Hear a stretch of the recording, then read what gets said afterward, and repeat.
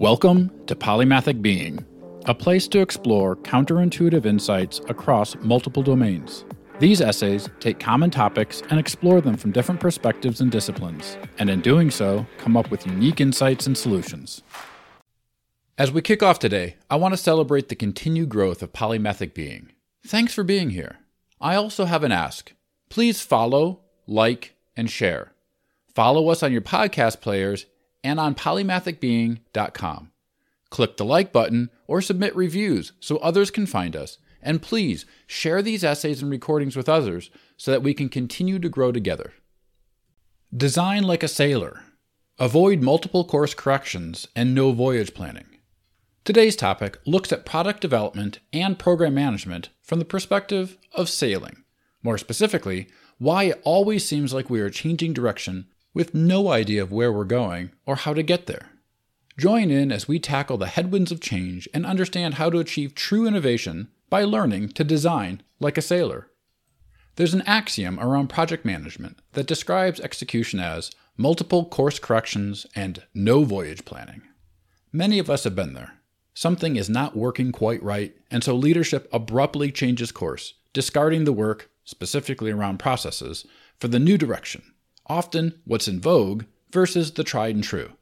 The change will be justified under some guise of agility or adaptability, but more often, it's neither. It's just no voyage planning.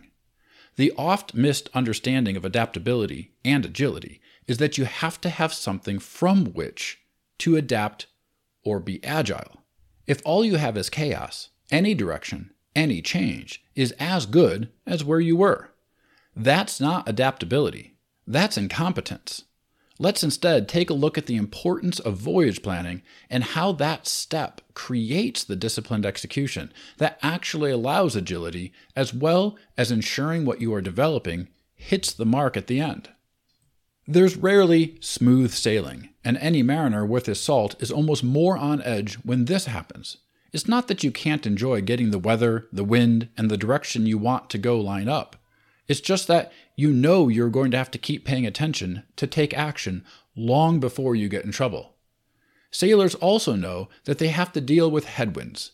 This just means tacking into the wind by adjusting your sails to behave more like a wing than a net. In fact, they've gotten so good with the physics that it's actually possible to go faster than the wind by not actually sailing with the wind. That said, headwinds aren't a problem for a sailboat as long as you know where you're going and you understand how to get there. So too with the headwinds of change. It takes knowledge, skill, and foresight to know both your organization, your boat, your stakeholders, the weather, and the objective, your voyage destination. Yet, this is not how many leaders look at the task. All they see is the goal and imagine a straight line to get there, never really doing the complicated planning and strategy to fully appreciate the nuances along the way. The simple solution is to have a voyage plan. Where do you want to go? What are the constraints along the way? What does your team constitution look like? And what other obstacles need to be considered along the way? For example, you might find yourself navigating in a constrained channel against the wind. You might also have a moderately competent team who's familiar with hobby racing boats. There might be other boats in the channel to consider, but they're a variable right now on the plan. So, you put together the end state and the interim plan. Most importantly, you need to determine the processes and communication systems you will use through the execution and ensure it's one that everyone is familiar with and able to quickly implement. As you embark, you've created as much stability as possible through planning and execution discipline, and so can adapt to small changes such as the movements of other boats and the changes in the wind. Most importantly, you know that at any given time, your progress will not be pointed towards the ultimate goal, and that's okay, because you know what that goal is and how this tack will take you closer, as well as when to change tack to maintain that progress. Rarely will a path take you straight to where you want to go, and knowing that, and knowing the path, helps you make informed decisions along the way. A caveat on agility, though. One theme I run into regularly is that people assume agility does not require discipline.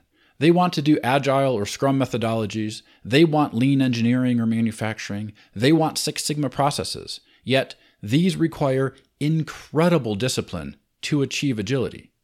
Agility without discipline is just chaos. Take an NFL agility course. These athletes are fast, not because they're chaotic, but because they are precise.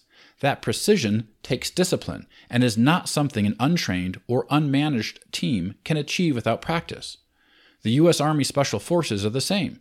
Their incredible agility is due solely to their even more incredible discipline. Agility and adaptability take an incredible amount of disciplined execution. Sailing applied to design. When it comes to design, we love to throw this concept out the window and claim we have agile execution, claim we do Scrum, claim we do DevOps or any other disciplined design framework.